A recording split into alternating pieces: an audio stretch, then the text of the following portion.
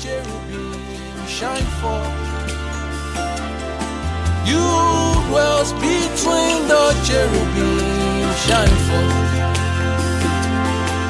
You dwells between the cherubim shine forth. You dwells between the cherubim shine forth. Honor to you, our God. Our Father, bless you. You daily load us with benefits. The shepherd, the bishop of our soul, who leads us beside the still waters, who causes our soul to lie down in green pastures, who restores our soul. We worship you, El Shaddai, El Shaddai, the fountain from where we drink, the rock that quenches our thirst. We worship you, eternal rock of ages. Glory to your name, glory to your name. We bless your name this morning. We honor you, our Father. We bless you. Thank you for the Spirit of the Lord. So where the Spirit of the Lord is, that there is liberty. The Lord is that Spirit. And where the Spirit of the Lord is, there is liberty.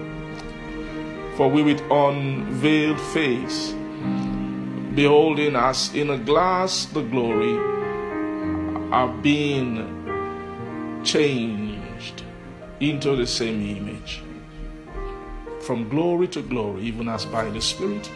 Thank you for the ministry of beholding, the ministry of your face, which you have not hid from us.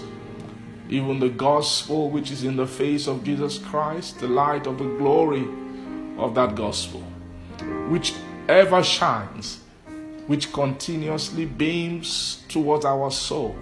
We receive the rays of light and the rays of life from the face of Jesus. Ministration from the face of Jesus.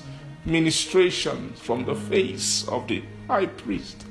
Testifying of his gospel, teaching of his gospel, bringing the details, the tidings of his gospel, the news of his gospel, the unveiling of the news of his life. Oh, precious news of your life. Thank you.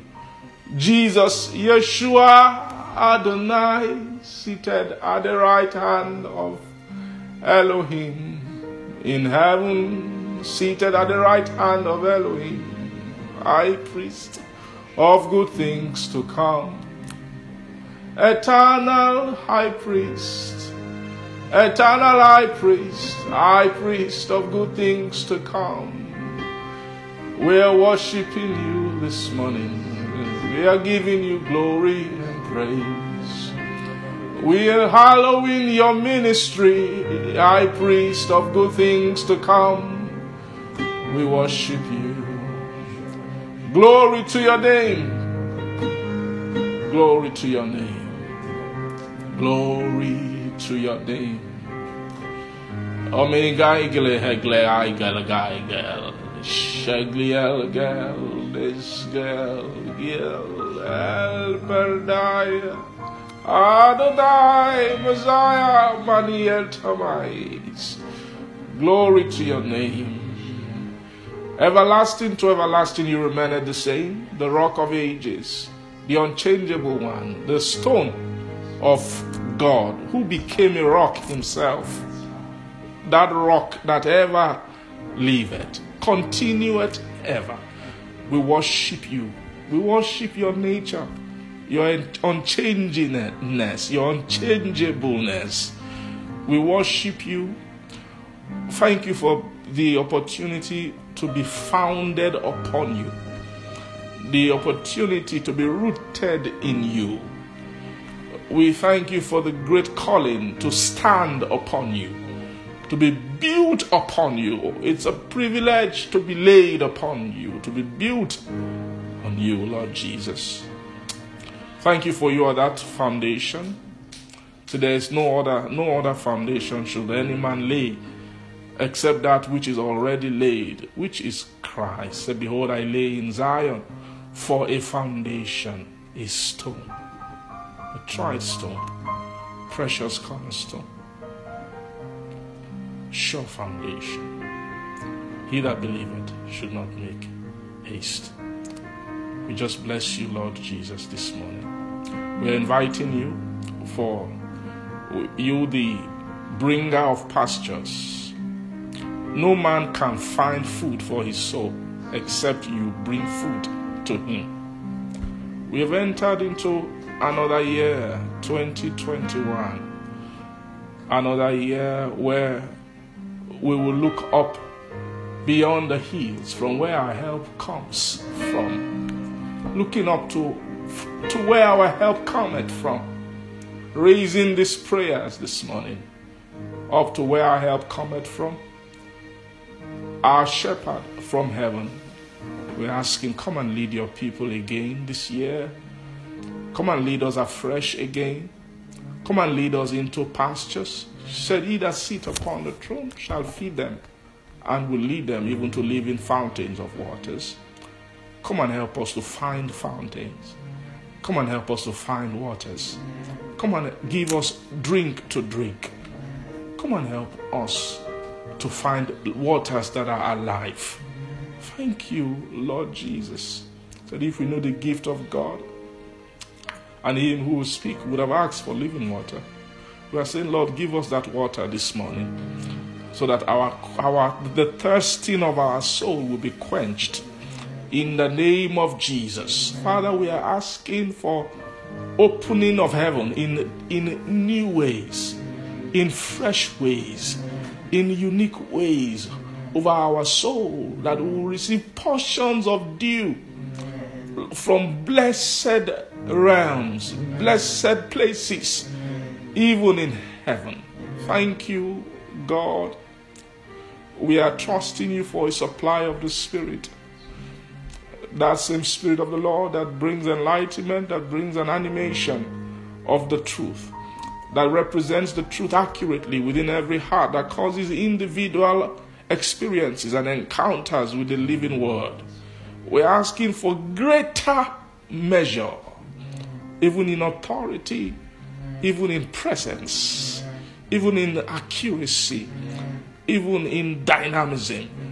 The movement of your Spirit over the people, over this church, this congregation, which you have gathered unto yourself, my Father. We pray to you.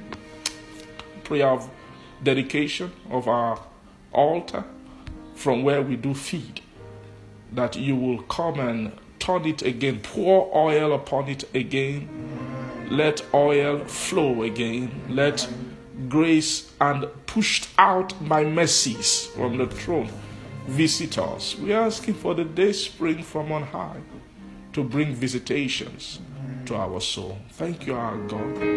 We worship you in blessing, and thank you this morning because we are trusting you, and we are giving you all the free way to minister to us as you please. I ask that you anoint every heart and give grace to understand, grace to comprehend your word. We bless your holy name in Jesus' name. Let's just bless him. Just 30 seconds. I give you just bless him this morning. Thank you, Father.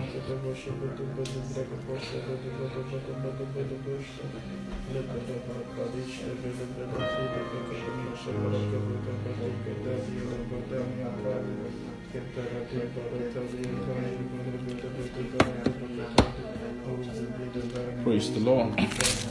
Thank you, Father. In Jesus' name we've prayed. Amen. Thank you, Lord Jesus.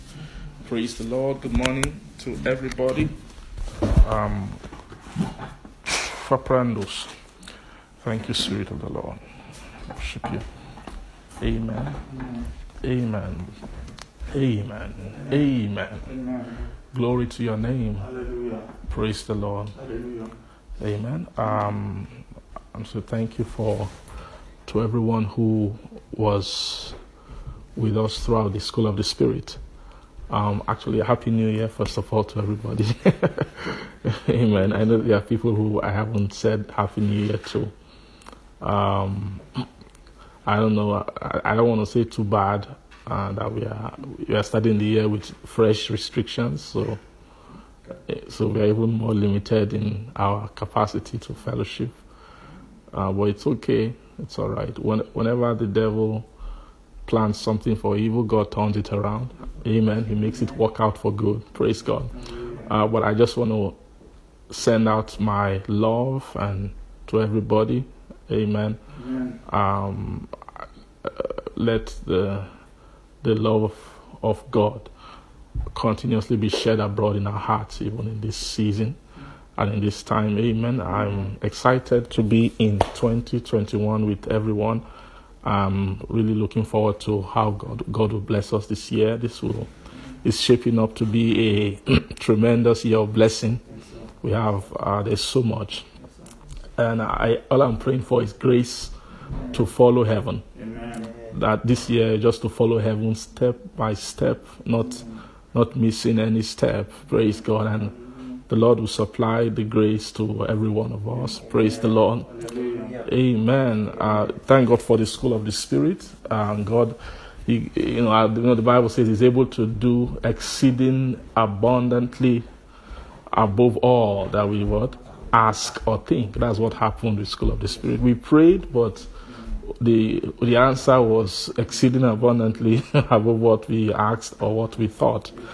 And we thank the Lord for that. It is the Lord's doing, and it's marvelous in our sight. Praise God. I pray that none of us will lose any of the blessing or any of the impartations that we had at the School of the Spirit. I pray that all those deposits of knowledge, understanding, grace, revelation will increase. It will begin to even increase and grow on the inside of us. Thank you, Father. Father, we bless you. We honor you. Thank you. Thank you, Jesus. To me, even opening the gates to be held ties. Opening ofala tafala fana hoti open. To me helter open. Eklen to sifen open to open more. Elda haistas. Subrelda, every elder will open to fair and open, open. Our tears to pitiful, open. Open and open, offer to open, eastern to open, heckling to open. I am calm, Kai, I am calm, Kai,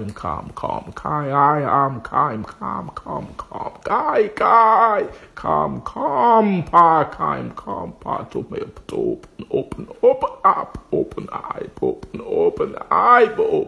be open, open door to open, open to open, escalate to open, heaven to open. Thank you.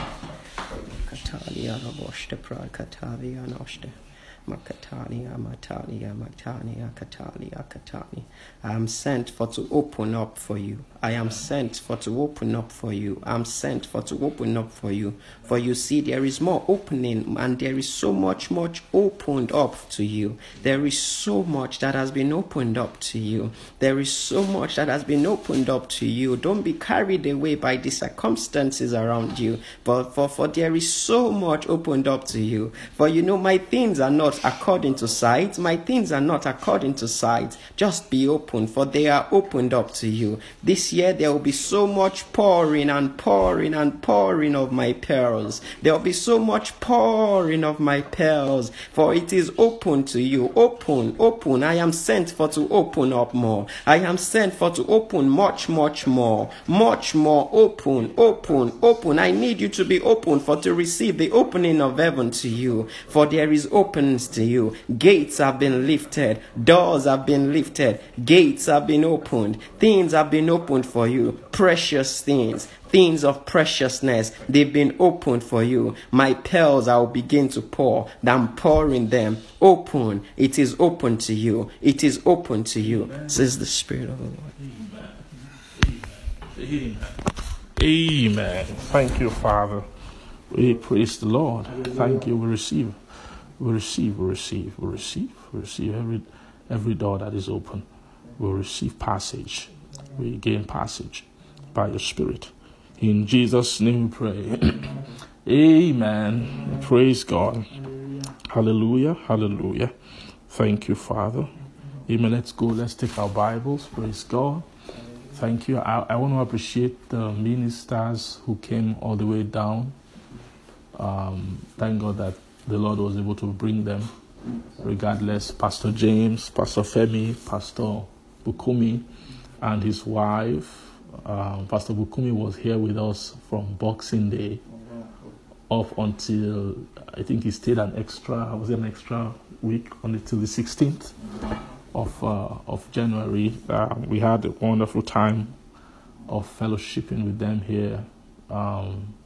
Amen. I want to thank everybody who made the program possible. I want to thank the tech team, Ratolu, Brother Yinka, Brother Jimmy, for being here every day with us, making sure everything worked out. And also those who helped with the food we ate, Sister Sheung. Thank the worship team, praise God, my wife, Sister Tovia, Sister Efe, Sister Sheung, as well, everybody who and who made this possible. Praise God. Amen. Pray the Lord will reward you. And also everybody, people gave money a lot towards the program. I want to thank everybody who sowed into it to make it possible. The Lord will bless you. In Jesus' name, amen. Thank you, our Father. Meheli, Amanotios to even of and loving the elders, the Heliotian joy, division your love. Afrede amen, Kamaradaikas, Karanosti al shepriste suste pristias to pristi spread to prile priel brenta pristiota pristios. Espretiai calcoilen maradons, paradon, gel, egangelios, seprestis, prasos, persist, pristios, only hope ne kailen susocoto, cordia di ijan, joy, is your son, joy, edgy and joy, la more coy, joy, I joy, guys, the sugar, I'm a guy, joy. Esperan, I pray a springen, I pray a sivin springen, springen, Libriel de Bregana Kaf, Elfgat, Estepanakat, Estios, Perenostis, Eclitus. Thank you, Father. Thank God. Katani anamasha prata gadoshte brekete then amakatata lati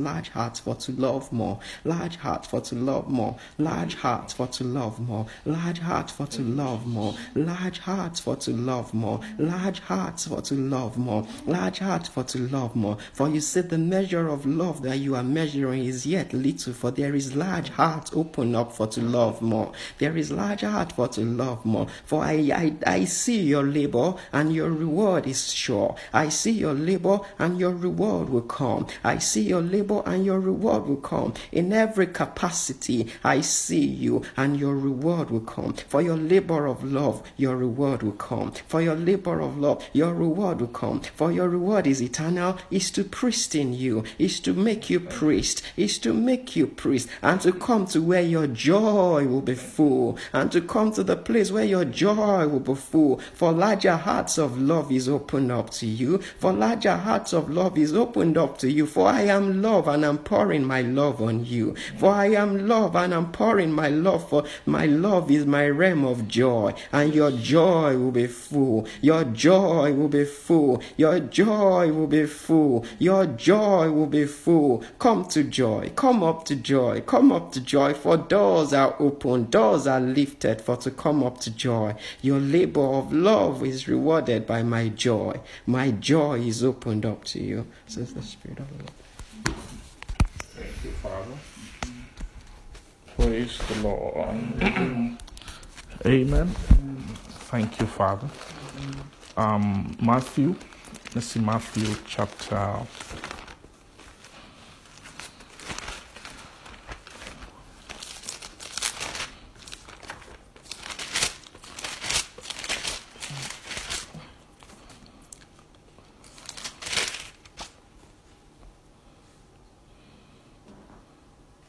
Praise God.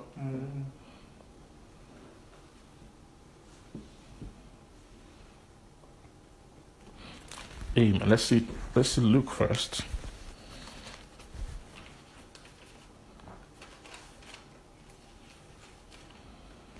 It's Luke chapter 6. Luke chapter 6. Praise God. If you're there, say amen. Amen. Luke 6, let us see from verse 43. Luke 6:43 says, "For a good tree bringeth not forth corrupt fruit, neither doth a corrupt tree bring forth good fruit. For every tree is known by his own fruit. For of thorns men do not gather figs, nor of a bramble bush they gather the grapes. For a good man out of the good treasure of his heart bringeth forth that which is good, and an evil man out of the evil treasure of his heart bringeth forth that which is evil. For of the abundance of the heart the mouth speaketh. And why call me Lord, Lord, and do not the things which I say? For whosoever cometh to me and heareth my sayings, and doeth them, I will show you to whom he is like. He is like a man which built an house, and digged deep, and laid the foundation on a rock. And when the flood rose, the stream beat vehemently upon that house, and could not shake it, for it was founded upon a rock. But he that heareth and doeth not is like a man that without a foundation built an house upon the earth, against which the stream did beat vehemently, and immediately it fell. And the ruin of that house was great." Praise God. Hallelujah. Let's just hold on to that place, and let's see the book of Matthew chapter 7.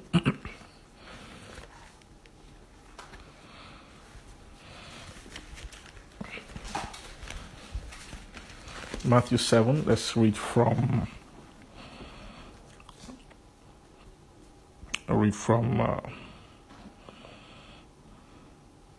verse 15. It says that beware of false prophets, praise God, which come to you in sheep's clothing, but inwardly they are ravening wolves. Praise God. Beware of false prophets which come to you in sheep's clothing, okay? But inwardly they are what? Ravening wolves. Praise God. Now, these false prophets here, they are not necessarily speaking about people who are prophesying or just speaking. Jesus is making mention, he's actually speaking about, so when you say prophet, these are prophets of life. Because when you talk about clothing, because the attribute of their life that was mentioned here was their clothing. And clothing is not mere speech. Clothing has to do with your garment, all right? You know, garment is soul in the spirit. The way you saw the souls who wore garments of righteousness in the book of Revelation, right? They wore white linen, right, which was the righteousness of saints, praise God. And so righteousness is the property of the soul. So this wherein here is talking about their inward soul nature. Praise God. So the prophets here are those who have prophetic nature. Praise God. Hallelujah. Now, what is a prophetic nature? A prophetic nature is a nature that seeks to pave way of living. That seeks to define order of life. It takes prophecy to define order of life. No matter what, to teach men how to live. That is the point of prophecy. To instruct men in living. When the order of the prophets was instituted in the scripture, it came out.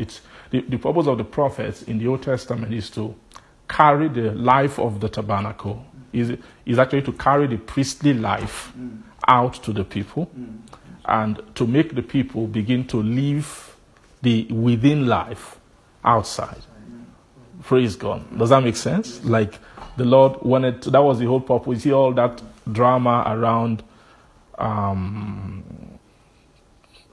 the barrenness of Samuel's mother, right?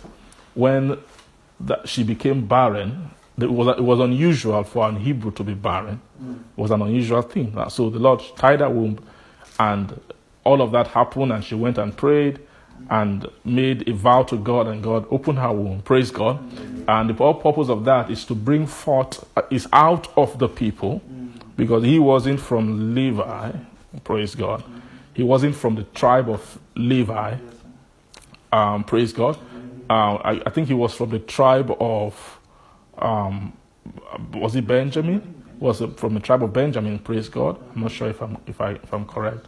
But they had to bring, the Lord was looking for a way to, because the tabernacle was a property of the Levite. In other words, only the Levite had they had the access, they had the custody of the within life. Amen. Amen. The within life is the priestly life, or the sanctified life was actually a property of, they had given it to Levi as a covenant. As the Lord said, my covenant shall be with Levi. Amen. And he said the covenant will be the covenant of life and the covenant of peace, even for the fear wherewith he feared my name. Praise God. Hallelujah. So that covenant, covenant is actually life. Praise God. Hallelujah. And so that covenant was given to Levi, and it was something that was kept within the tabernacle. It was a kind of life. It means a life that is toward God. Amen. And so, other tribes did not have access to that life.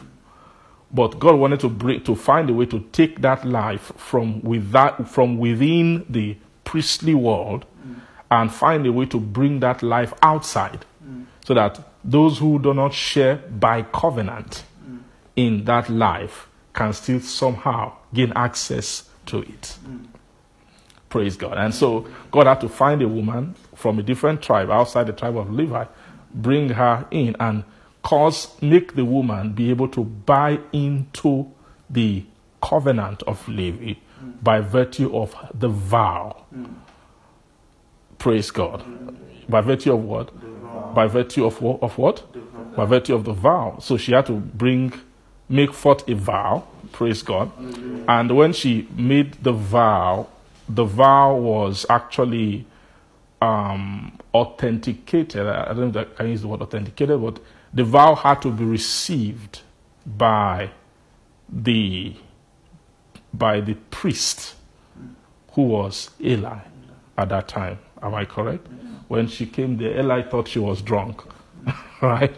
And she was praying there, and he thought she was drunk, but amen.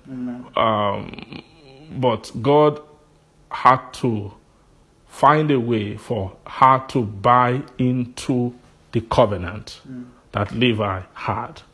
So that happened, and she made the vow to God, and then God took the child after he was born. As a young child, she brought him to the tabernacle, Am I correct? And then she put him there. Praise the Lord. Hallelujah. And so he became a priest by under Eli. And then Eli was teaching him, raising him as a priest, even though he wasn't a Levite. But technically, he too had some kind of, every firstborn is supposed to belong to God. Right? So normally it should be every firstborn, you send the firstborn into the tabernacle, they will go and become a priest. But God told them that in the book of Numbers, I don't want all your firstborns. I won't just take one tribe, but rather you redeem your firstborn. So when they give birth to a firstborn, they have to go and pay some money. I think it was 20 shekels or something. And then they pay some money, and instead of bringing your firstborn, you give money instead. But Anna, because she had made the vow, that vow was a negotiation for God to accept her firstborn instead of money. Amen. And so God accepted Samuel. And he was raised under Eli, the priest, in the priest. And so the training of, all I just want to show us is, when you say prophecy, you hear the law and the prophet, they are actually not, in essence, they are not separate in terms of what they are carrying. They are both emissaries of covenant. Praise the Lord. They are both what? Emissaries of covenant. The law and the prophet are both emissaries of, or another word for them is they are both witnesses of covenant. The law and the prophet, they are the two streams of witness to the covenant. Praise God. So to produce a prophet, like the first prophet of Israel was Moses. Do you agree? Yes, sir. Praise God. The first what? Prophet of Israel was Moses. And how did Moses become a prophet? He became a prophet by covenant. The same covenant which was later passed down to Aaron, which was instituted as the old covenant. Moses was the receiver of the covenant. Amen. And then he embodied the covenant. Moses did not really embody the covenant as a priest per se. He embodied the covenant as a prophet. Yes, sir. You will hardly find anywhere in the Bible that Moses was referred to as a priest or a high priest. Moses was not. Even though Moses was from the tribe of Levi, but he wasn't referred to as a priest or a high priest. But rather, he referred to himself as a prophet. Do you see that? But you say, but Moses symbolizes the priesthood or symbolizes the law. Yes, he did. In the mountain of transfiguration, when Moses and Elijah appeared, Elijah symbolized the prophet. And you see what Moses symbolized the law. He did symbolize the law. Praise God. You can come this way. You don't have to sit in the sun. Praise God. So Moses, are you seeing that? So Moses symbolized the law. Praise God. But in terms of how he personally embodied the expressions of the covenant, he embodied it as a prophet, not as a priest. So I'm sure you'll find that at that time, after Moses they had instituted the ordinances of the sanctuary, and let's say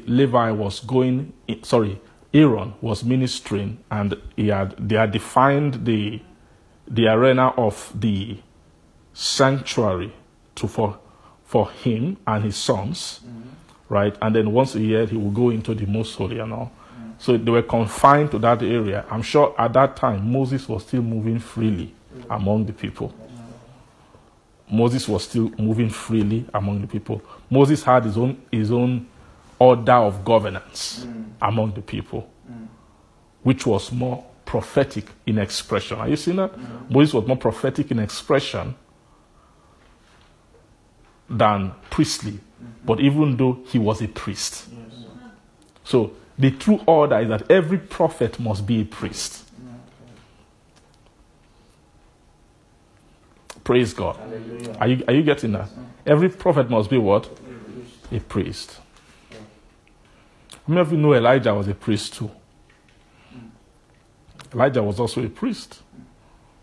Praise God. Hallelujah. Because if Elijah was not a priest, he will not go and wage war against the priests of Baal. They are prophets of Baal, but they are also, when you hear prophet of Baal, for Baal, they use the word prophet for them, but you know that Baal is actually a god, and those who serve gods are priests. Do you see that? So they are actually priests. They were priests of Baal, right? But the Bible calls them prophets of Baal because of the way their own expression too. They must have been priests who go among the people.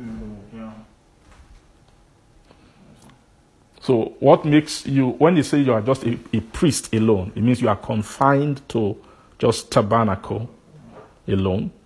That's so when it has to do with just confined to tabernacle, it's talking about pure priesthood, but without prophetic expression. But when you begin to carry ministry beyond, you can, if you have the capacity or the anointing or the grace to carry priesthood, embody priesthood, and carry it beyond, outside the tabernacle, that is a prophetic expression. Because it's the ability to embody and bring the life, the within life, and take it outside. Does that make sense? Yes, sir. Praise God. Hallelujah. Praise the Lord. Hallelujah. So Moses was a prophet. Amen. And Eli was a priest. Was raised in the tabernacle. When he became of age, he now began to move out of the tabernacle, and he began to move among the people. Praise God. And he moved from just being a priest into a prophetic expression. Are you seeing what I'm saying? Amen. So what they are saying here, this place we just read, just to give us some understanding, so when it says, beware of false prophets, which come to you in sheep's clothing, but inwardly they are ravening wolves. So he's talking about people who are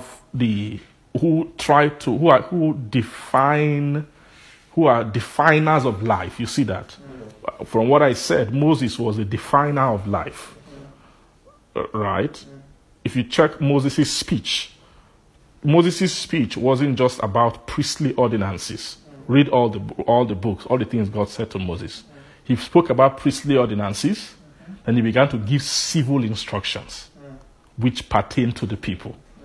Now, those instructions he gave to the people are not priestly instructions. I mean, if you believe, do you understand what I'm saying? Have you read all those things before? You've read them? When they will tell you, do not join this cloth to that cloth, right? When they say an eye for an eye, is that a priestly instruction? Right? When he came to a priestly instruction, he told them what to do with the tabernacle. What do you do with the golden censer? What do you do with the altar? What do you do with the showbread? When they bring sacrifice, what do you do? Those are priestly instruction.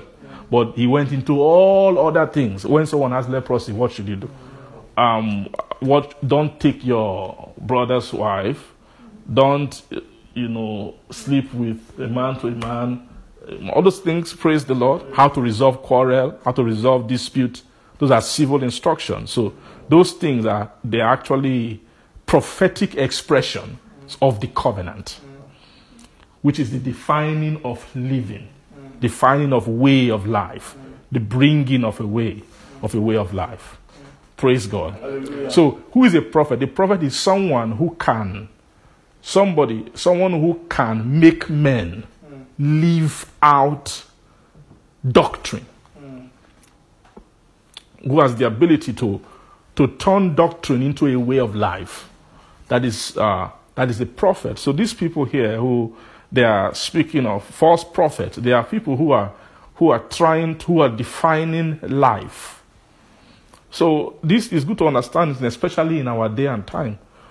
The kind of false prophet we are expecting in the end time, because due to ignorance, is not the kind of false prophets it's not the real kind that the Bible speaks about. and the devil always does lying things, right? So when it's time for prophecy to be fulfilled, because we know we've read that in the end time there should be false prophets, the devil will now begin to send some demons. Maybe you go to a place like Africa to go and raise some false prophets. What I mean is that you raise people who maybe use demonic power to foretell things that this will happen in this year and this year, or they will tell you this is your bank account, this is the secret thing that in your village that your grandfather did, your grandmother did, all kinds of things. Praise the Lord. Are you seeing that those guys are anointed by demons? Praise God, to shut the eyes of mainly the saints towards the false prophetic operation of the end times. To anything that Scripture has laid down as a doctrine or a promise that should happen. The devil always does his own, he creates a lying form. The purpose of his lying form is to shield away from the reality of those things. Praise God. So you find out, if you ask, so who are the false prophets of our day? They are not people who are preaching necessarily, who are saying, this guy's doctrine is wrong, or he's a false prophet. This one said that, praise God. This one said that this will happen, and then it did not happen. He's a false prophet, praise God. Right now, there's a huge battle going on in the body of Christ, those who are aware of things. That some guys prophesied many things that will happen. Amen. Just recently, maybe US elections and all that. And it didn't happen. How? Many prophets. I read the Facebook post where one pastor was angry because he had, amen. God help all of us. Amen. God help all of us. God will help us and increase us and give us light, give us more perception, more grace, more depth. Praise God. So he had been, like this whole time, he has been, he took like prophetic word, prophecy that people had made about the elections and all. And he had taken it so seriously, praying every day for it. In short, I seem like his whole ministry almost became about that. And that seems like a righteous thing, right? Because the word of God has gone and said this will happen in 2020. And then he talks about it the whole time. And to me, I feel like he's staked a lot, both emotionally, his heart, on those prophecies. But things didn't play out the way they did. I saw a post recently from him. It was anger. He said that these prophets need to be accountable.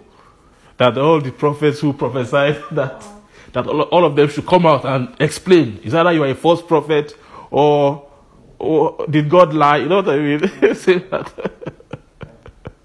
And I could sympathize with him. I could empathize with him because he has prophet that have been trusted came and said something and he went overboard with it. Amen. Amen. So, but those things are not. That's not prophecy. Amen. The fact that a prophet said, God said, and it didn't happen that way, doesn't mean God did not say. No. Doesn't mean they didn't hear. No, it doesn't mean there are many things that determine how things eventually happen. Will of men can change. Hearts of men can change. All kinds of things can happen. Praise God. Between when God said and, you know what I mean? So that's not prophecy. Praise God. So prophecy in the end time is this. It's about who are the people defining how men are living. Who are those who are defining the life, the way men are living, how men live. Those are the prophets. Praise God. And he said the way you know a false prophet is that when you check them, they have sheep's clothing. What's the clothing of a sheep? It's an appearance of something being harmless. Praise God. Hallelujah. It's an appearance of something being harmless or safety. One of the signs of false prophet is that they prophesy safety. That's the message of false prophets in the end time. Is false prophet in the end time, they prophesy safety. That is not. They prophesy safety, they prophesy shelter, they prophesy security. So really, false prophets are, praise God, but when what they prophesy end up becoming things that will devour. Right? Say, but inwardly they are what? Ravening wolves. So this ravening wolves is actually a kind of life path that a soul can take that can consume the soul. Praise the Lord. Hallelujah. They are what? Life path that a soul can take. Like an example of life path that a soul can take that can consume the soul. Vanity. Praise God. Hallelujah. What I say? Vanity. So false prophets are preachers of vanity. Anybody who teaches vanity is a false prophet. That's the definition of false prophet in the New Testament. Is anybody who is a preacher of vanity.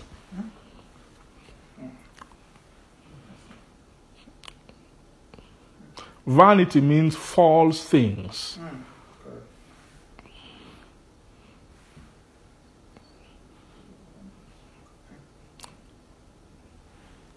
Amen. So anything that presents to you a life of safety, a life of security in this world presently, that has nothing to do with safety in Christ, is a false prophet, is a false prophecy.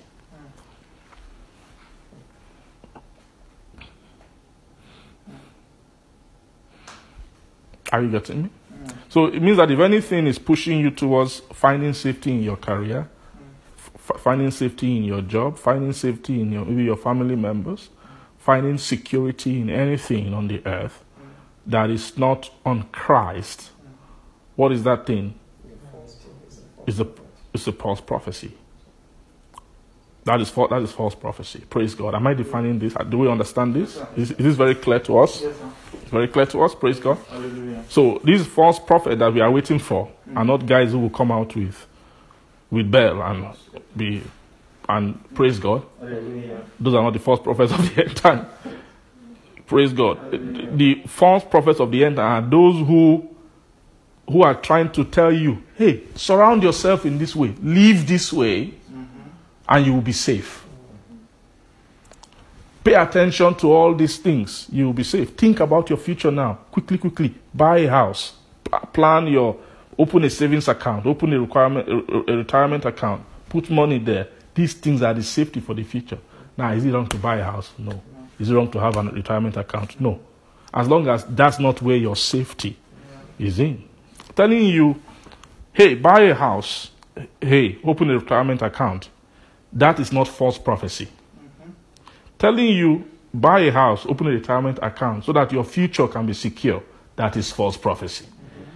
Do you see the difference in that?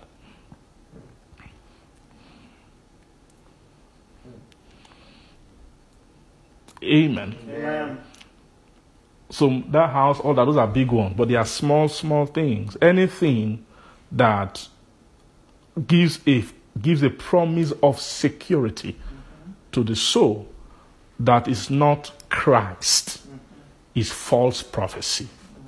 Amen. Praise God. So I just felt I should take time to explain that because the rest of what we'll be talking about is based on this. Verse 16 says that you shall know them by their fruit. Praise God. Do men gather grapes of thorns or figs of thistles?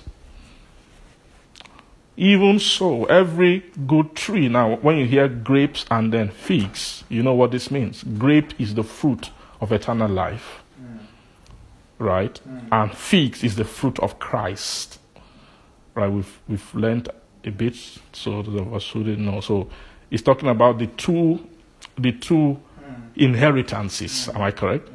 Those two inheritances, which is Christ and God. Those two inheritances is saying here that those two inheritances are the actual promise to a soul. Those two things are the things that the promise of vanity wants to rob the soul from attaining. Yeah, are you seeing that? So what he's saying here is that you can't, if you follow you will know the false prophet by their fruit.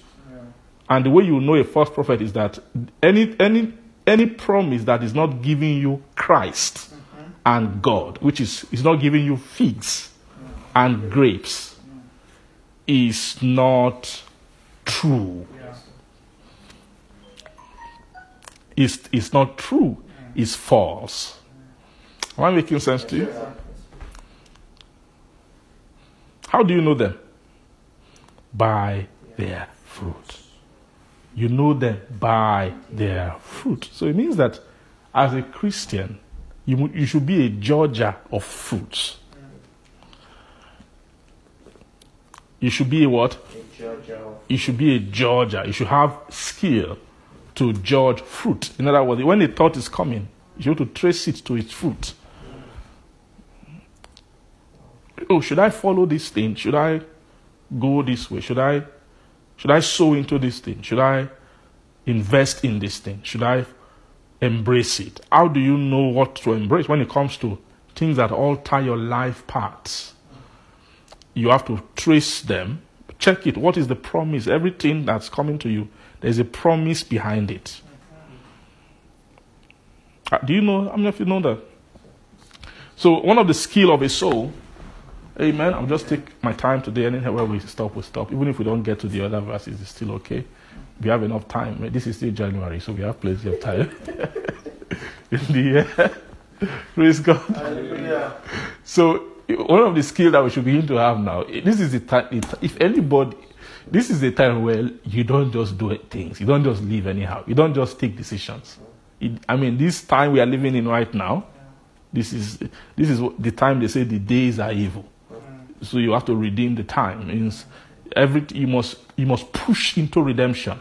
You must rearrange your life to become compatible with redemption. In other words, you must allow there to be great highways of redemption. How do you do that? Is by making sure there is nothing. You don't give space to the thief. You don't give what? Space to the thief to steal from you. Amen. And how you do that is your heart must be equipped with capacity to any thought coming to you. You should have skill to undress thoughts. Undress it. Don't be hasty. If you've not seen the promise of the thought, or you've not seen the origins of it, don't worry. Still wait on it. Don't rush. After a while, mercy will come for the secret behind those pathways to be opened up to you. And it will unveil the origins. And it will unveil what it will open up to you in the end.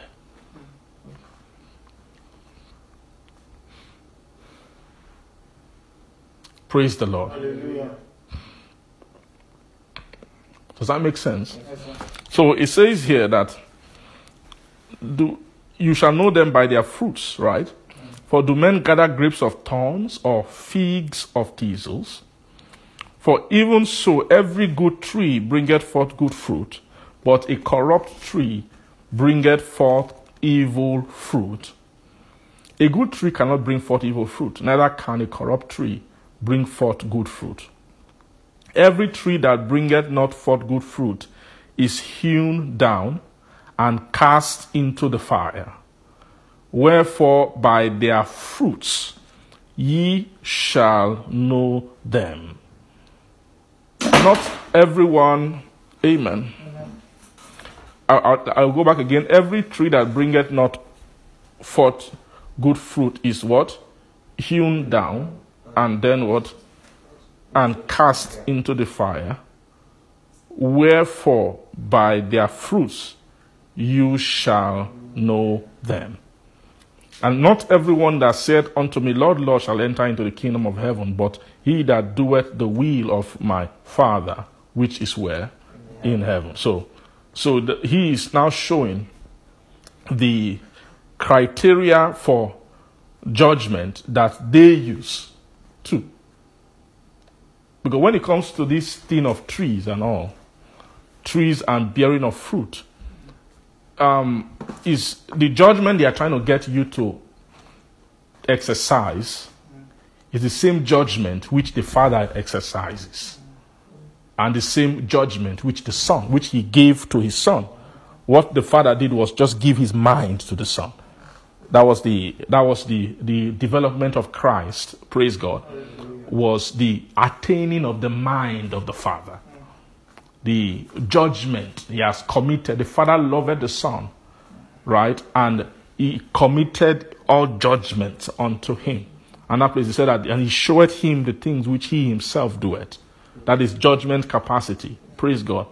So what they judge is they judge fruits. Praise God. Hallelujah. They judge what? They judge fruit. The same way they want you to judge fruit. By their fruit ye shall know them. That word ye shall know them is talking about your own application of judgment. Praise God. By their fruits ye shall know them.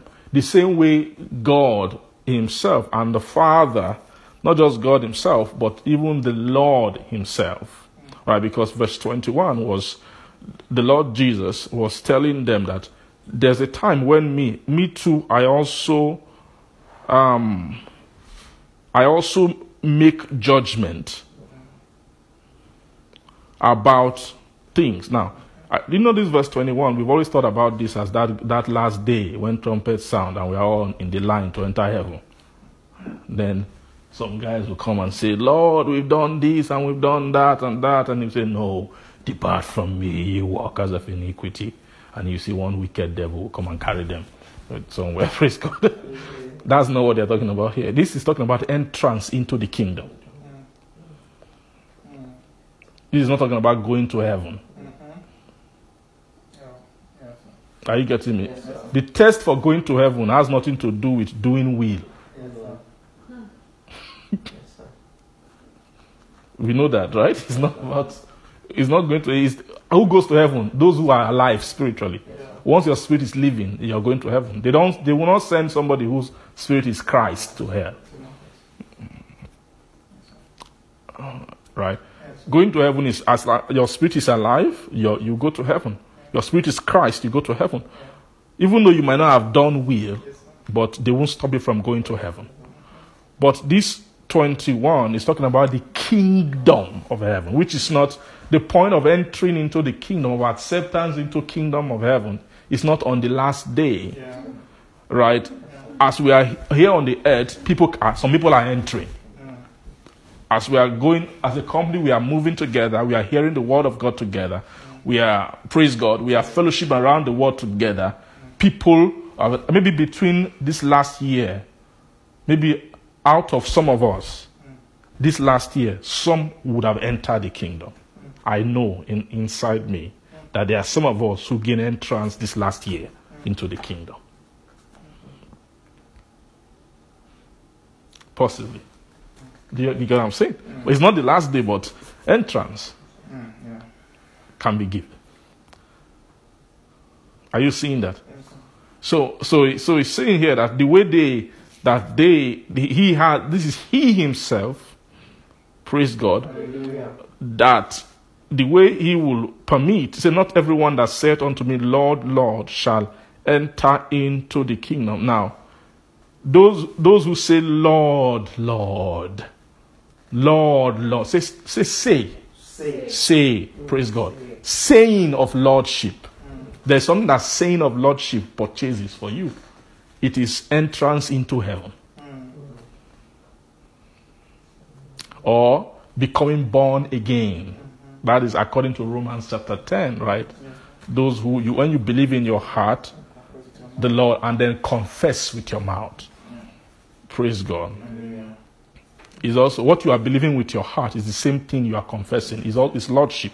You believe lordship. You confess lordship. You believe that he was raised. You are confessing he was raised. Praise God. So that confessing of lordship and saying Lord, Lord is what makes your spirit gets recreated. But that is not enough to give you entrance. So he's saying that there will be people who say to me, Lord, Lord, means they have the saying of lordship, but they don't have the doing of lordship. They have not been doers of. So those who are doing lordship are those who are doing the will.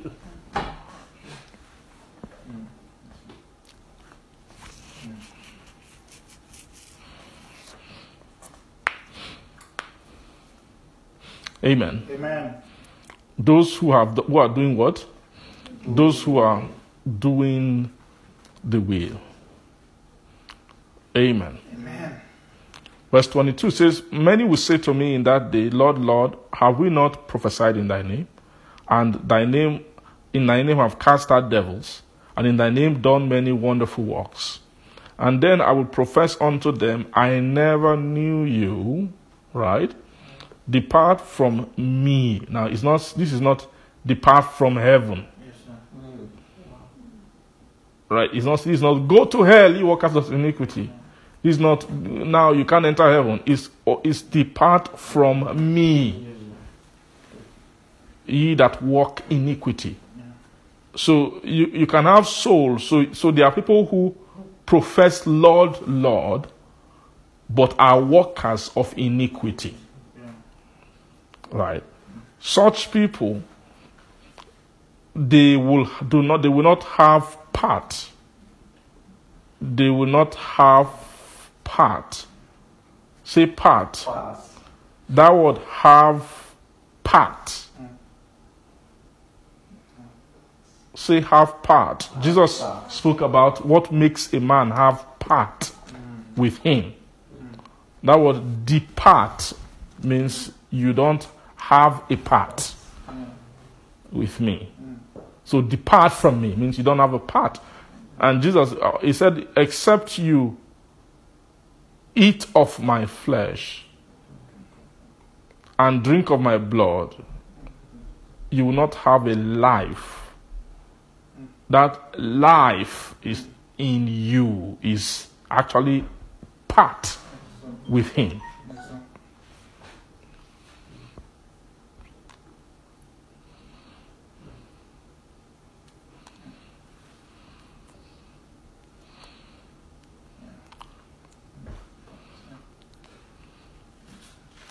Part has to do with walking. Will. The way you take part, you have a part, is by how you have walked or where you have walked. It's feet that takes part. Am I making sense?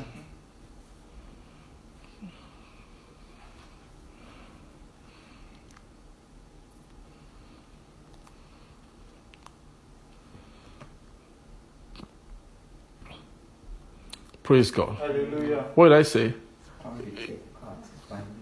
It's by feet. Your feet is by your walking. Praise God. Hallelujah. There's a place that Jesus said that you have no part in me.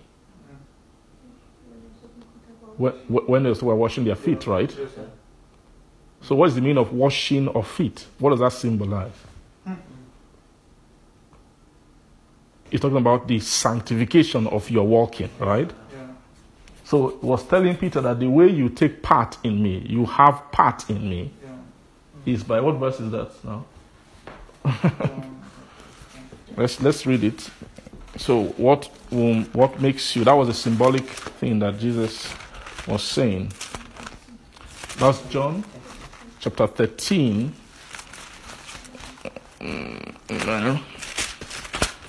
John chapter 13. Let's see verse. From 8.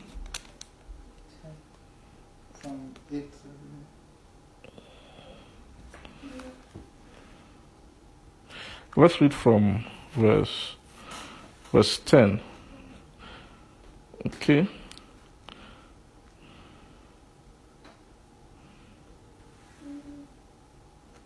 Praise God. Hallelujah.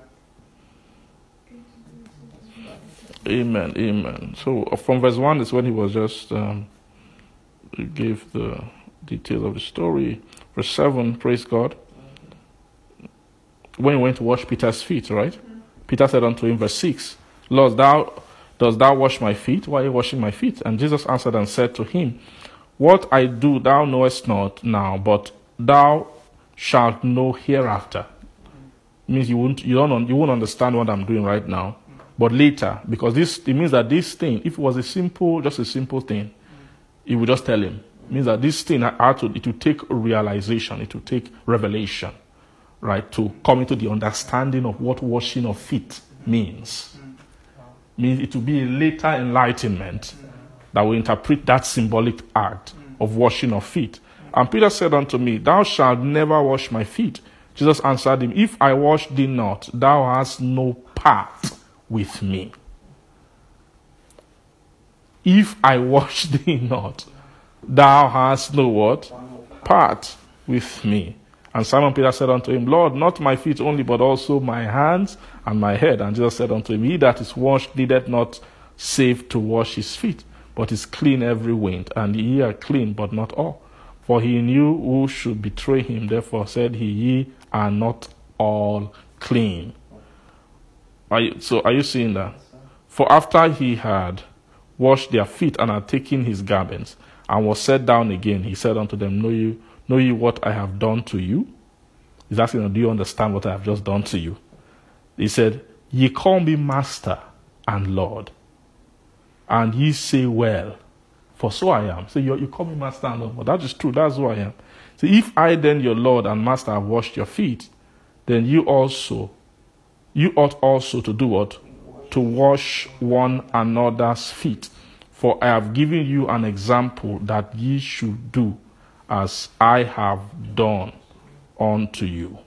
Then verse 16, Verily I say unto you that the servant is not greater than his Lord. Praise God. The servant is not greater than his Lord, neither he that is sent greater than he that what? Sent him. Amen. If you know these things, happy are ye, if ye do them. Okay, praise God. Now there's one lesson that we've gotten from this place, from reading this place before. And the lesson we get here is humility. How many of you, is that the lesson you've gotten from it? That's what you get from this place normally. You say, okay, Jesus, he displayed being humble by stooping low to wash their feet. But that was part of it, right? But that was not what Jesus was saying. That was not the main core of what he was saying here. Praise God. Hallelujah. He's saying here that if I, your Lord and Master, have washed your feet, if I, your Lord and Master, have washed your feet, then you also ought to wash one another's feet. He's showing them an order of the washing of feet. And I have given you an example that you should do likewise. And when he was saying the servant is not greater than the master, in other words, what I am doing, don't think you can do another thing or another way. You can do another thing or another way or another method. That's why you see, after Jesus left, all of the disciples, they all became washers of feet.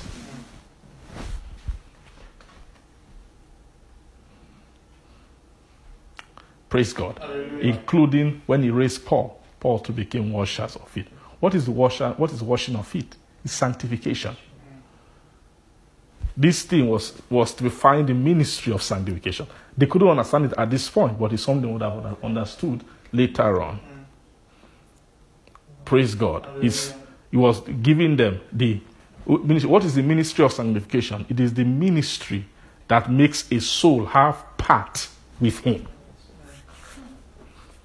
That's what he was talking about here. This is not just show of humility. I don't know if you understand. Or maybe you still doubt me that what I'm saying is not true. Amen. Amen. If that's what Jesus was saying, it wouldn't have been too hard for him to just say it. Be humble and wash feet. Yes. Right? But what he was saying is that I'm giving you a pattern, praise God, that as I have done this, you also to one another. Means he was talking about the what should be done among the church, among those who call him Lord. Right? He said, you call me Master and Lord, and you say very well, for so I am. Now, if I as your Lord and your Master am leading, this is the way I lead. It's by the sanctification of the feet of men. What is the meaning of the word Master and Lord? They have to do with allegiance of feet. Are you getting me? When you say this is the Lord, is the one who leads. The Master is the one who you follow with your feet. So that word feet here has to do with followership. Followership. Praise God. Hallelujah. Amen. Amen.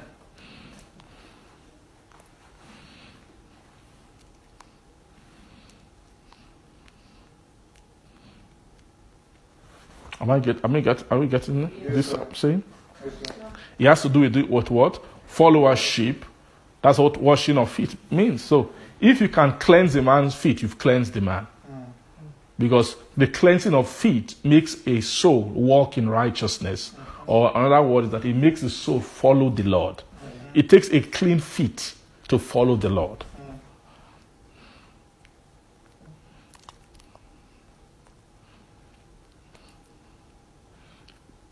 Amen. Amen. Verse 8, he said that if I wash thee not, thou hast no what? No part with me.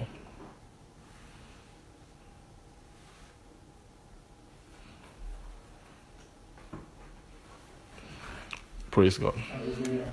Is that clear?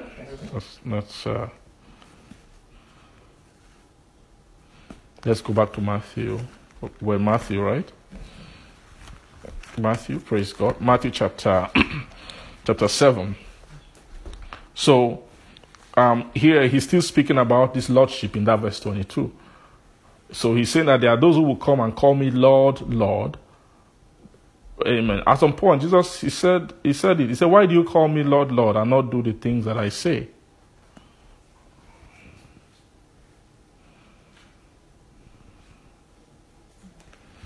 Praise God. Hallelujah.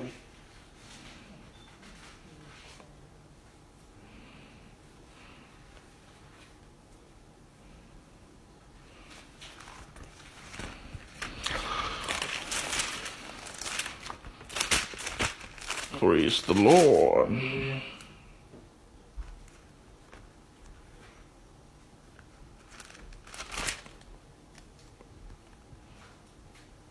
Amen. So verse 22, many will say unto me in that day, Lord, Lord, we have not prophesied in your name, right? And in thy name have cast out devils, and in thy name have done many wonderful works. And then I will profess unto them, I never knew you. Depart from me, ye that work iniquity. So therefore, whosoever heareth these sayings of mine, and doeth them, I will liken him unto a wise man, which built his house upon a rock. A wise man which built his house where? Upon a rock. So, anyone who hears these sayings of mine and doeth them, I will liken him unto a wise man, which built his house upon a rock, and the rain descended, and the floods came, and the winds blew and beat upon that house, and it fell not, for it was founded upon a rock. Praise God. The rain descended, and the floods came, and the winds blew and beat upon that house, and it fell not, for it was founded where? Upon a rock. And everyone that heareth these sayings of mine and doeth them not shall be likened unto a foolish man, which built his house upon the sand. And the rain descended, and the floods came, and the winds blew and beat upon that house, and it fell, and great was the fall of it. And it came to pass, when Jesus had ended his sayings, that the people were astonished at his doctrine, for he taught them as one having authority, and not as the scribe. Praise God. Amen. So, this is speaking about the building of the souls of men. That a soul can be built upon the rock. Praise God. And or a soul might not be built upon the rock. Praise God. Now, what happens to a soul that is not built upon the rock? That soul will fall. Amen. That soul will do what? That soul will fall. Now, what will make the soul fall? They call them rain, verse 27, and then flood, verse. So, flood is greater than rain. So there will first come rain, will descend first. Then after, when it rains and rains and rains and rain too much can become a flood. The effect of a flood, a rain can do some damage to a house. When the rain is falling, if it's heavy, it can blow maybe some part of the roof, it can do some things. Praise God. If it's rain is really heavy, it can do some damage, but not really too much. But when rain increases and becomes a flood can do a lot of damage to a house. Amen. Flood can do what? A lot of damage. But then something greater than flood is called wind.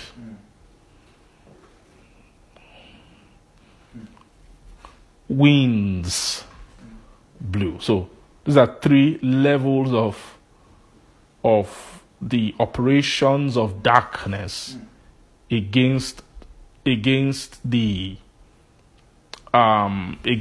safety, the erection, the building of shelter of the soul.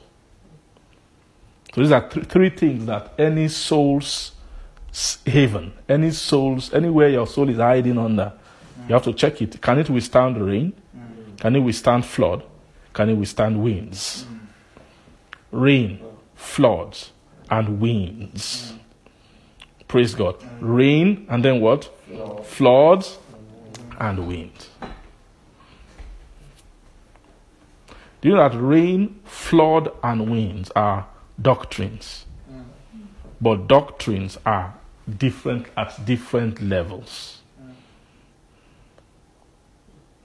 They are doctrines at different levels. Or the impact of doctrines. Impact of doctrines.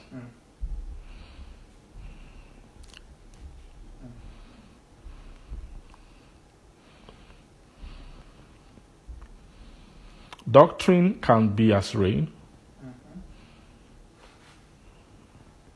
Doctrine can be like a flood.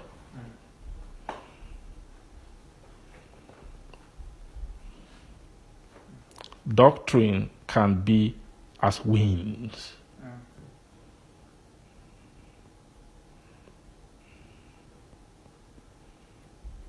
Amen.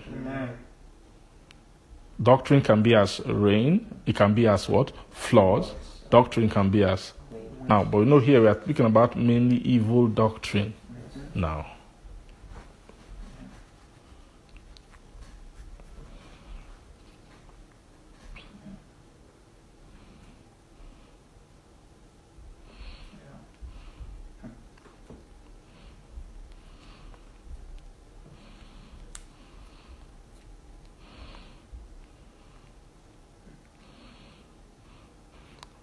You know that wind is the greatest. Wind is the greatest. How do I put it? Is the greatest element of darkness.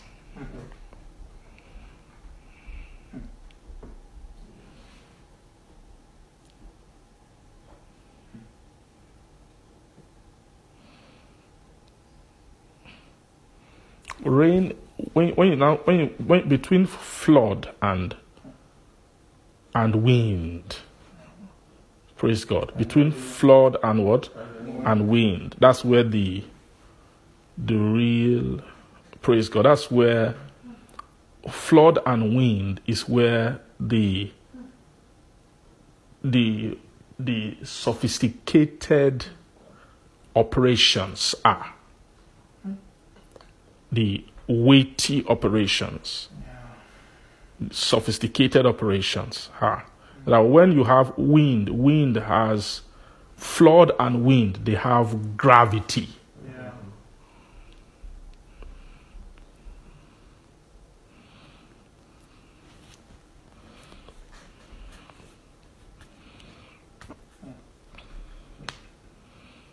Amen. Amen.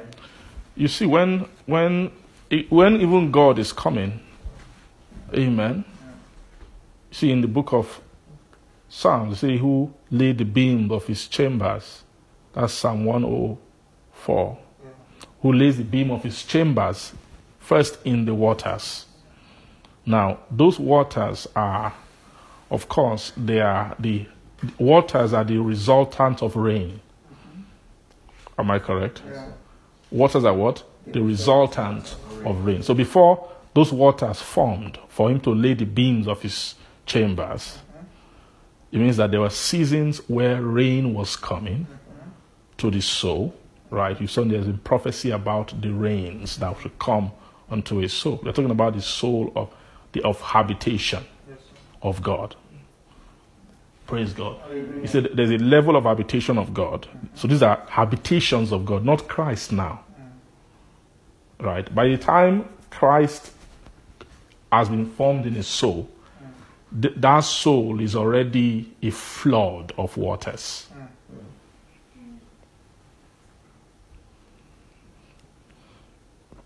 Does that make sense to you? It's already, who is Christ? Who is Christ? Christ is a soul in which God can lay the beams of his chambers.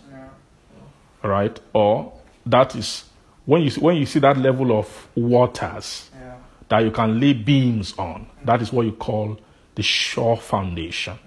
It's not the beginning of Christ. It is actually the end of Christ, which is what sits upon the precious nature.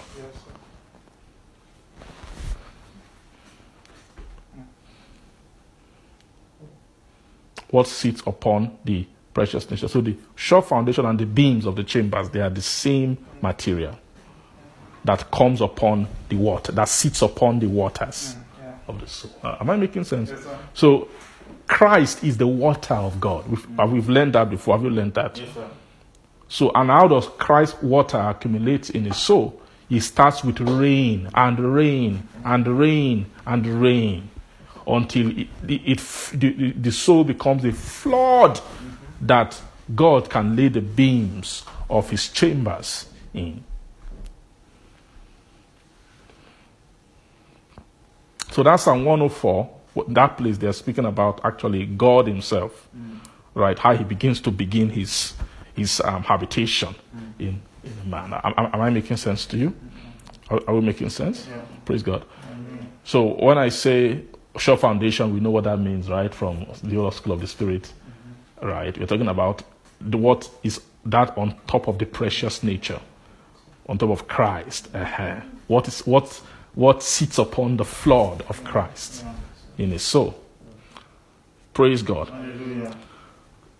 So in that Psalm 104, it says he lays the beam of his chambers in where? In the waters. Then he maketh the cloud his chariot. These are levels of habitation in God.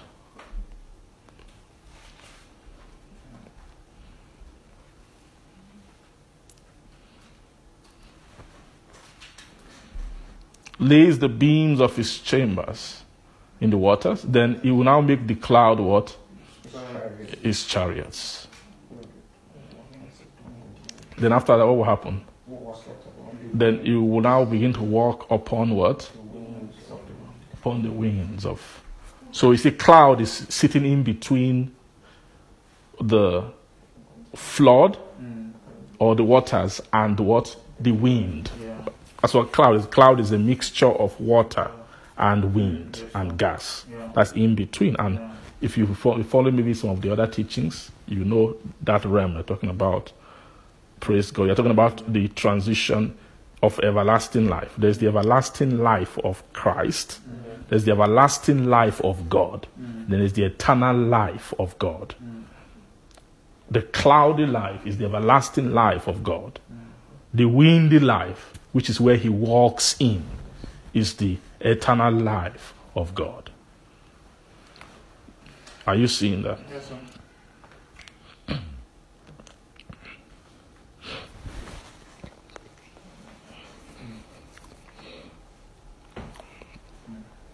Praise the Lord. Hallelujah. So God's habitation, he put the beams first in the waters, then, which is waters of Christ. Yes, sir. Praise God. Then those beams sits on the sure foundation, which is everlasting. Praise God. Hallelujah. Then he maketh the cloud his what? His chariot. Then upon the winds of the wind. So that is it. But let's move it to the other side, in the dark side of things. Praise God. Hallelujah. In terms of the forces of darkness against a soul. Yeah. First, there is the water dimension Yeah. of Christ. So what they are telling you in verse 27 are the things that are bound to descend upon a soul. You can't avoid. You can't say no. Darkness, no. It's only rain I'm qualified for. I'm not interested in the wind of darkness or the flood of darkness. in fact, they will do everything to make sure you are not prepared. That's the goal. Yeah. Are you getting what I'm saying? Yeah. You can't say no. All I can withstand now is just the flood of darkness. So let's leave the Satan. Leave no. You can't negotiate. It's just a matter of time. What he's saying is that all these things, they will come. It's just a matter of time. The soul will experience them. How many of us believe? How many of you believe that?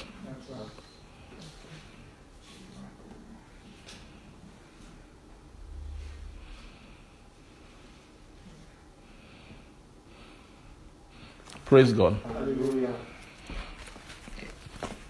So if any soul who has found a kind of safety, that safety will be tried.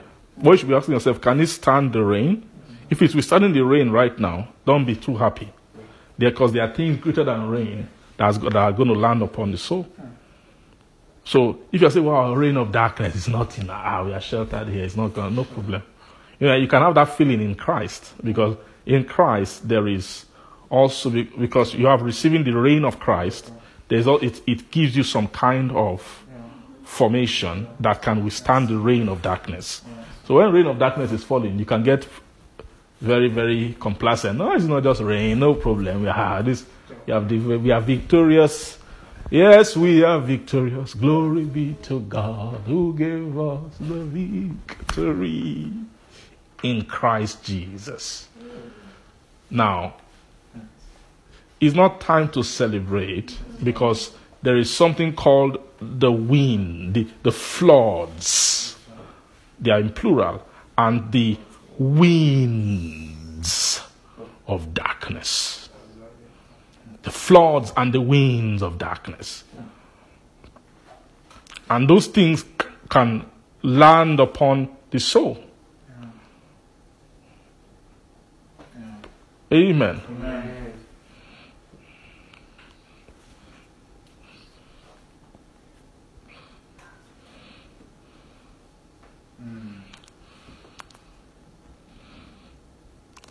So the floods they are actually the encroaching of darkness. It's almost there is the same as darkness that's coming, but it's coming with a greater force that if the soul is not well established, amen, it can make the house to fall. Praise God. Hallelujah. It can make what? The house to fall. It can make the house to fall.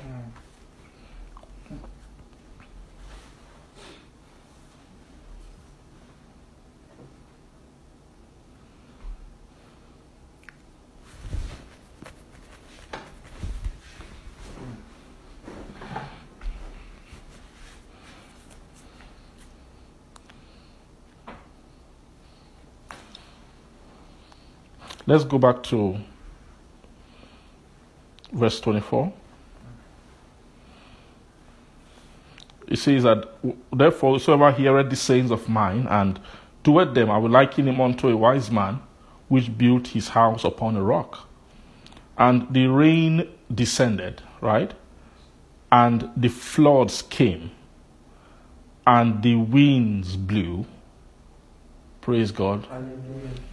And beat upon that house, and it fell not, for it was founded upon a rock. So let's examine this one that was founded, that did not fall. Praise God. Hallelujah. Now, what made this one not fall is because it was what? Founded upon a rock.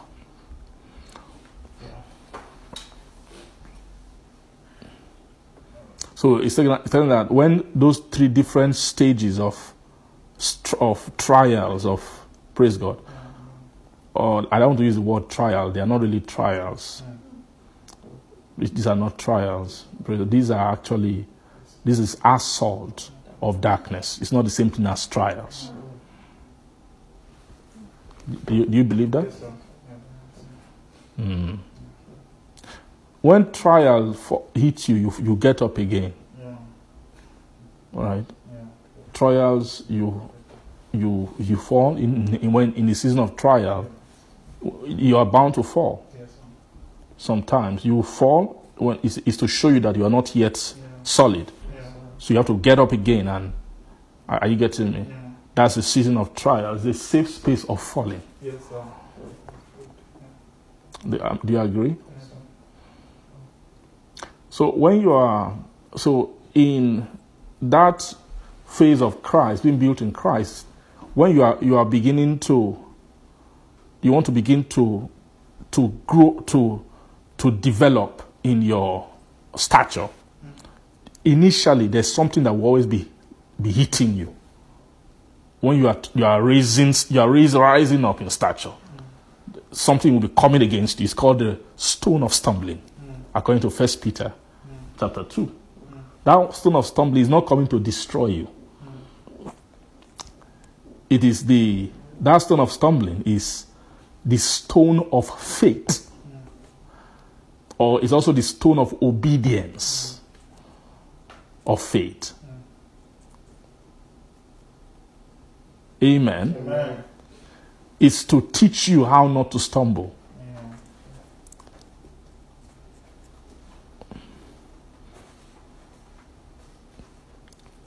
That faith, that one, it is the one that comes to check if you have moved beyond babyhood in Christ. If you have begun to be a child in Christ.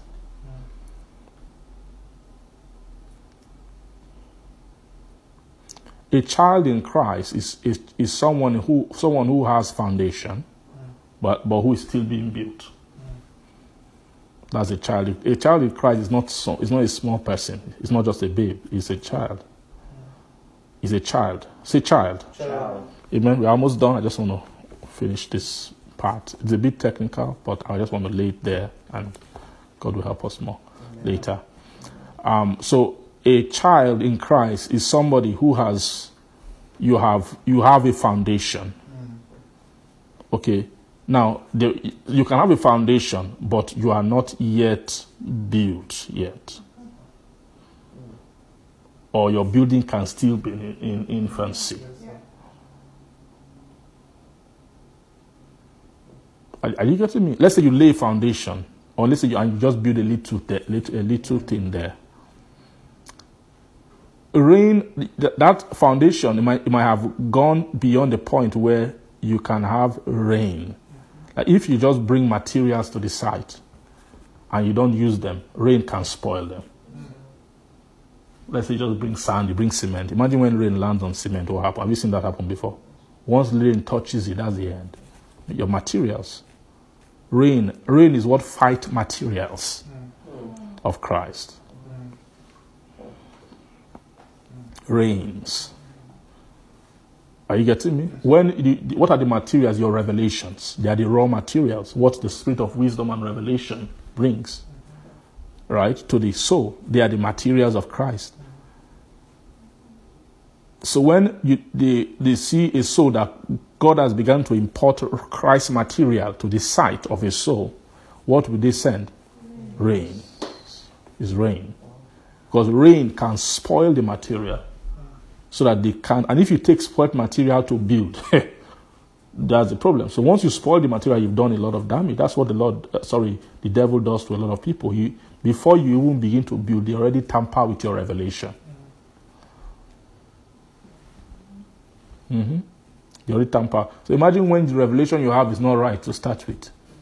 What are you going to be built into? It's rain. Rain is the spoiler of revelation. That's what rain here is. Rain is what spoils revelation. It's also a level of doctrinal interference.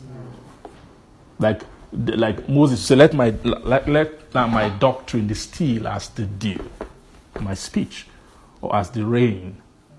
Praise God. Am I making sense to you? Is this making sense? So someone's revelation can be spoiled. There are things that can tamper with your revelation.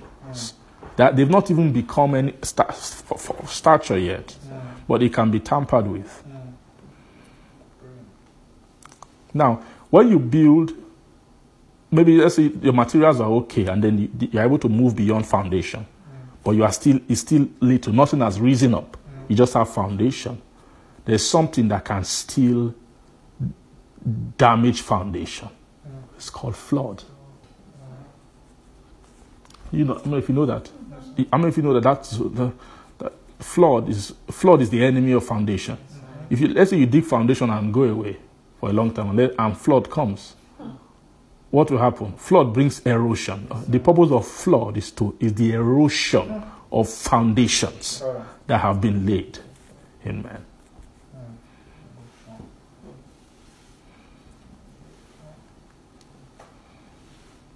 Are you seeing that? Flood is what?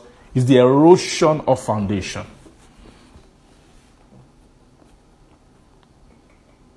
In the godly sense, it's still the same thing.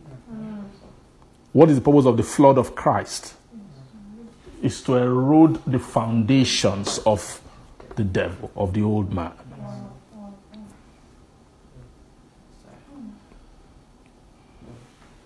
Do you see that? Yes, sir.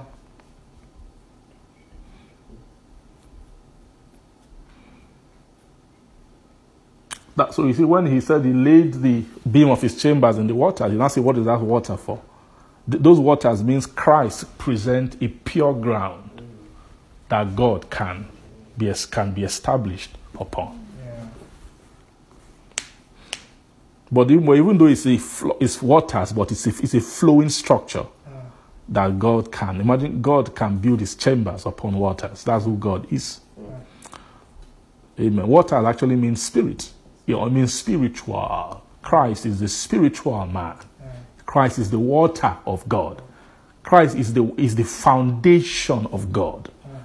When the foundation of God standeth sure, that's a sure foundation. That's Christ. Are you hearing me? Yes, sir. And every man that nameth the name of Christ, let him depart from iniquity. Amen. So those who are named the name of Christ are those who have fulfilled their part in Christ. To fulfill your part in Christ means you have departed from iniquity. So those who depart from iniquity are those who have part with him. Those who he told, depart from me, are those who never took their part in him. They had no part with him. Praise the Lord. Hallelujah. Amen. Amen. How many of us feel like maybe this message is not too interesting, it's too technical? Does anybody feel that way? Not here? Are you sure? Maybe online, if I can see faces online, praise God. I don't know. But we have to be ready this year. Yes, sir. When you are growing up, they can now, praise God. When you are in nursery school, primary school, you go there and you sing all day. Am I correct? It's sweet. I know there are some of us who, the way we are, we would like to, if we can go back to nursery school and just go and be singing there.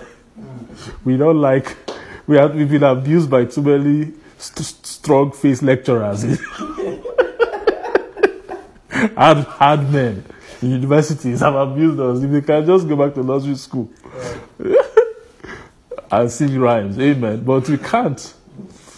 So after a while, you move from singing rhymes and all that to being calm and being seated, and someone who is not always smiling with you can be telling you detailed things. You write note and write note and write note and study, amen. So is it okay for us to be more? No, it's not. There's not strong faith. Praise God. Thank God. This is a gracious operation. So it's still joyful. It's just that the joy emerges. Amen. How many of you know that? How many of you will compare the joy of singing rhymes to the joy of dissolving algebra? Are they the same? They are joys, you know. But one is a higher level. How many of you will trade knowing how to dissolve algebra for singing A, B, C, D, E, F, G? Even though algebra is hard, but when you know the key to algebra, in that case it's a world of. I remember when that world opened up to me. Hey! I can solve maths from morning till night. I won't get tired. At that time, when that happened, praise God, when I finished, because I didn't used to read in my secondary school. I felt like I didn't need to read a lot to do okay. So I didn't really read that much. But when it was now time to enter university, I had to write GC early, a little bit. And then I was preparing for JAMB 2. So I think they wanted me to pick interest in further mathematics and all that. Amen. So there was a time when, during that period when I was just finishing secondary school, and then there was a time I spent some time at home preparing for my exam. There was a point in that time, my parents did now reveal this to me, now in my adult age, that they were scared for me at a point. Why were they scared for me? Because they found that that was when I started learning how to play music. So all my friends were musicians. I would bring the keyboard home from church. Everywhere I'm going, carrying keyboard up and down. My dad confessed recently that they were secretly praying for me. They were expecting that one day I would come and say, I want to be a musician. So they were dreading that day. They would say it to me, but they were just secretly praying. Thank God. So, but in that season, so at that time when I was preparing for exam, that's when I broke into further maths. And I found a world inside, differentiation and integration. The y, the x. The y, the x is another, I don't know how it is now, but back then, they don't teach those things in secondary school. They teach you normal mathematics, but further mathematics, which is differentiation and all that. That's part of further maths, not the normal curriculum of mathematics. Am I correct? So I did maths. I didn't know all those things. And I said, let me take further maths, and I began to find the y, the x. Wow! There's more to a quadratic equation that you can do with it than just find the values of x. So that thing I started solving maths from morning to night. Hey, my parents were happy. And my mother, I remember when you became serious that time. Why? Because my mom had the store. Then when I go to the store, I would take my textbook from morning to evening. I won't get tired. Sometimes we used to take turns to stay in the store. So me, I didn't like staying there because I have to go and play my music and other things. So I preferred my siblings go. But when I discovered further maths, I like, no problem. I can even stay in the store every day. I don't care. Because there was a joy and there was a world in what? In further mathematics. But now, people who didn't have the access to the y, the x, further maths was a monster. Am I correct? When you hear further maths, they ask you, what is wrong with you? Why is maths not bad enough? Why do you have to take it further?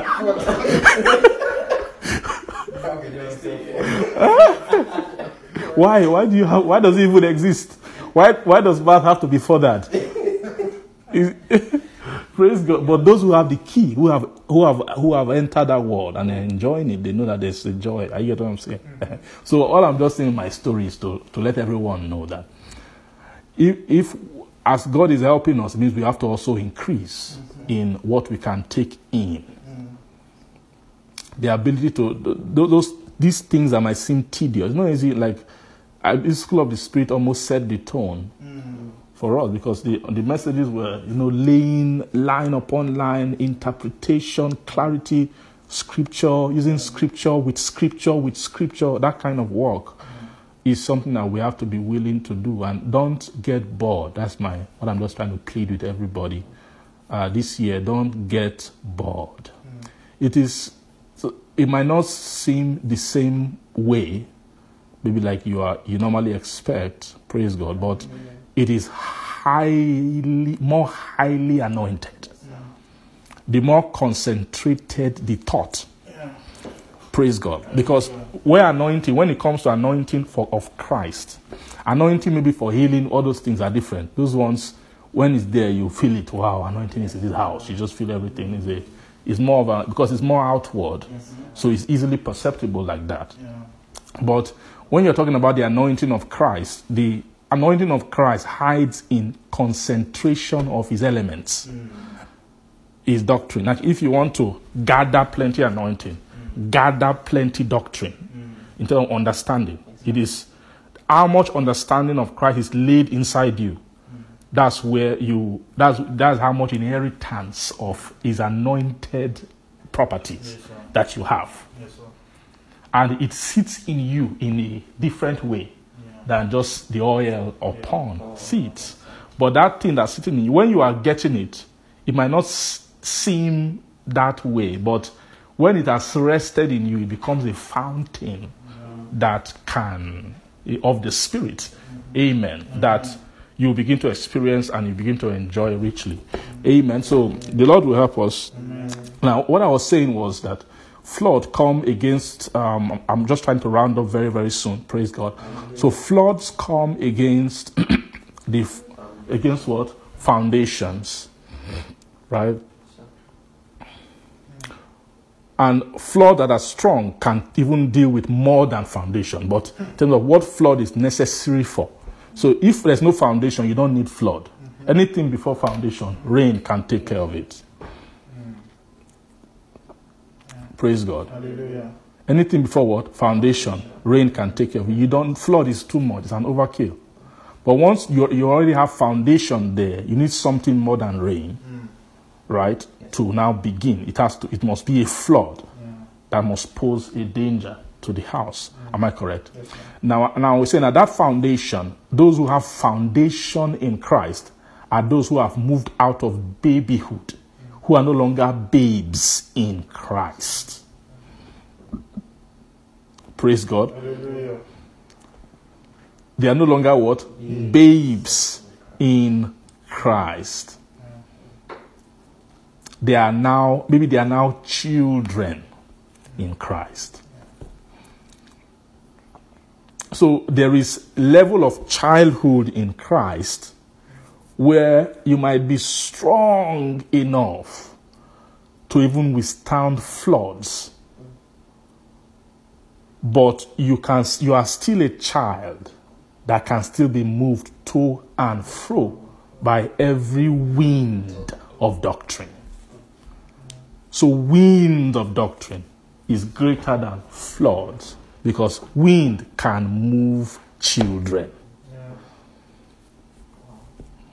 That's Ephesians chapter 4, right? That the reason why you need to become full unto the measure of the stature of the fullness of Christ, that you be no longer children. Are you seeing that?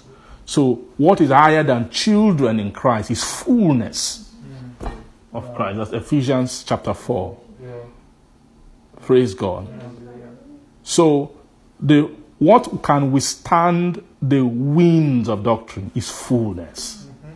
Right? Even though stages of childhood could withstand floods, but cannot withstand winds.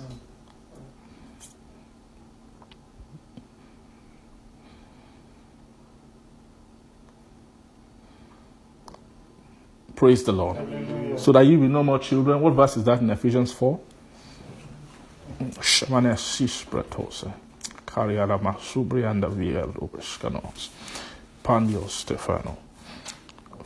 Verse what? Verse 14, right? That you will no longer children tossed to and fro. Amen. Thank you, Father. Is this becoming clear to us? Amen. So this verse 24, Matthew 7, verse 24 says, "Therefore whosoever heareth the sayings of mine and doeth them, I will liken him unto a wise man which built his house upon a rock. And the rain descended, and the floods came, and the winds blew," praise God, "and beat upon that house, and it fell not, for it was founded upon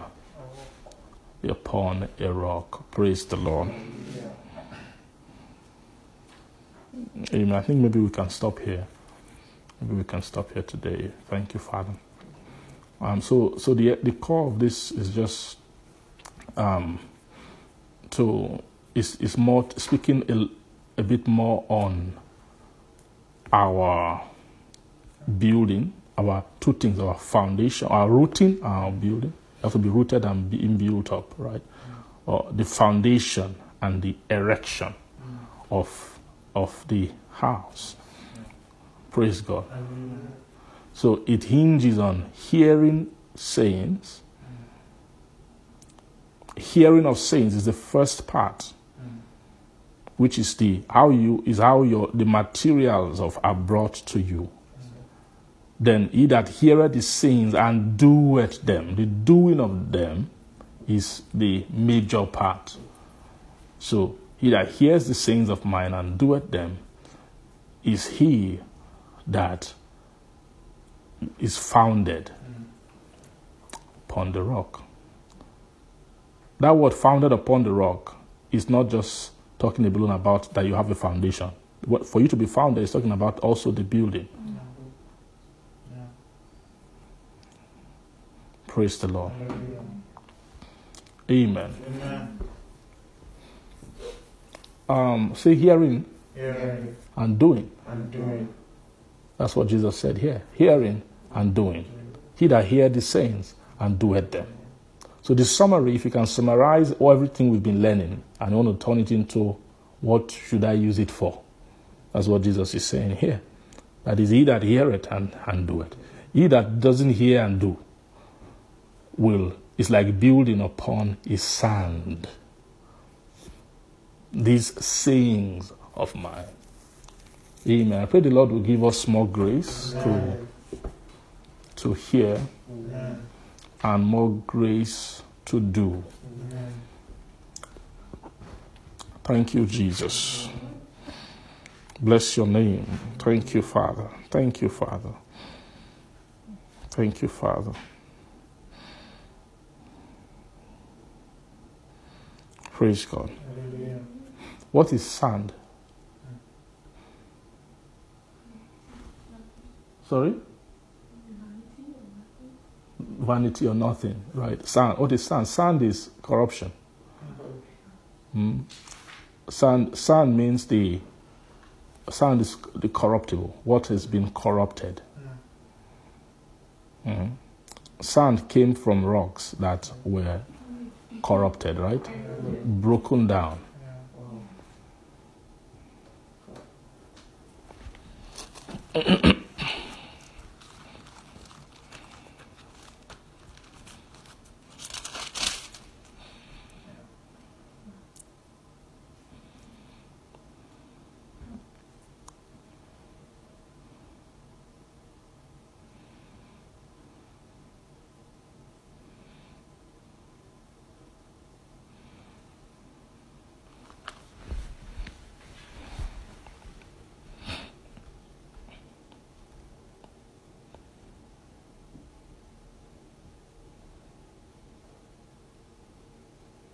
Praise God. Hallelujah.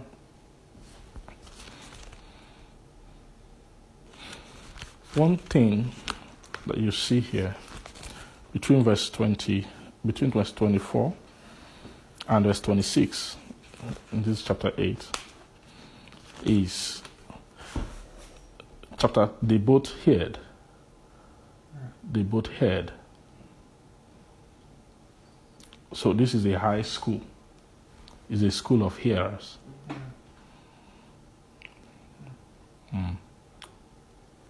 So they are speaking to two kinds of souls who have revelation of Christ. One uses the revelation. The other did not use the revelation.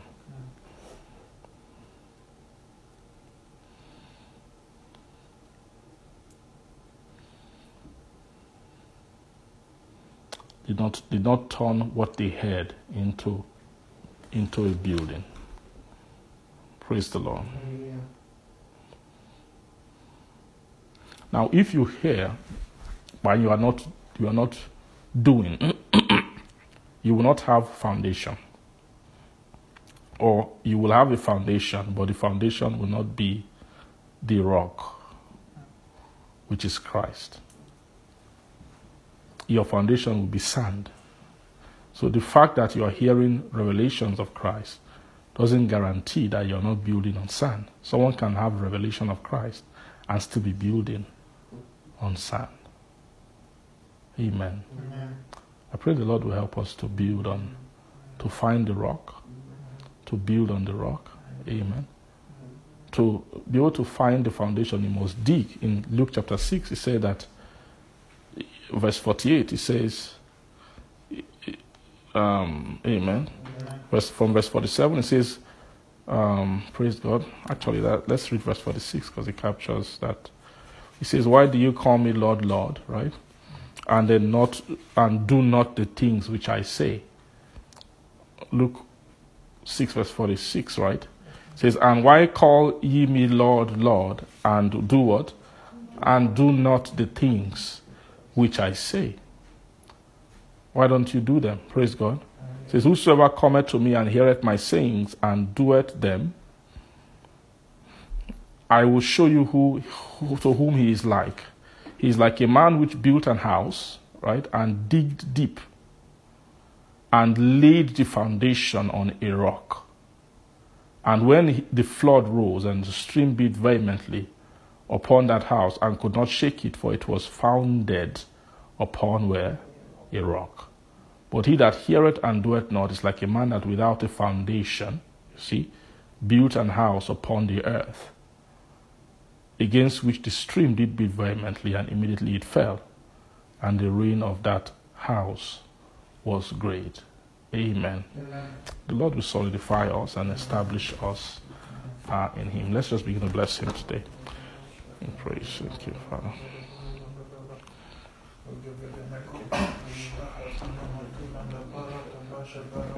Worship you, Jesus. Master Faradoski. Oh, brother, Antosurias, Processor Prodavastos, Akianoski, Kaya Duza Pasosumena, Coras de Suprestefiro, Soprana Marune Maguridos, and Crassus Setambra, Lusa Parados, Separio, Separidos, Cadibra and the Viadoska, in Caramazusa, Ta Ekariga, Lucaria, di Maronos, Separados, and to the Branta Vigaros, Brista Varadosia, Yimprali, Casa, Zuzas, the Cielo, Baranto, Seti, Anama, Comene, Camano, Cremi, Veragata, Egain, Zugir, the Vesculo, a Prasano. Thank you, Father. We give you glory. We give you glory. We give you glory. We give you glory. In Jesus' name we pray. Our Lord, we thank you today. Thank you for your holy word. Thank you for ministering to us. Thank you for speaking to us your words of life. Lord, we are still examining this issue of being founded, being built in your Son, Jesus. Being founded in Christ upon his foundation and being built unto fullness. Lord, thank you because you'll begin to infuse our heart with the holy appetite for this calling of development. You are beginning to infuse our heart with grace by virtue of the revelations that has come to us, defining the key elements, Lord, of this pursuit, of this quest. Lord, I pray that you will endow every heart today, Lord, with the grace to hear the sayings and to begin to do them. Father, may these revelations come alive on the depth of our heart to begin to bring instructions for how your holy house ought to be built. Thank you, our Father. We give all the glory to you. We ask you open more doors to us, more doors of pasture, more doors of life, more doors of understanding, and more doors of comprehension. Thank you, our Father. We give all the glory to your holy name. We bless you. In Jesus' name we pray. Amen. Praise the Lord. Hallelujah. Between the cherubim shine forth. You dwells between the cherubim shine forth. You dwells between the cherubim shine forth.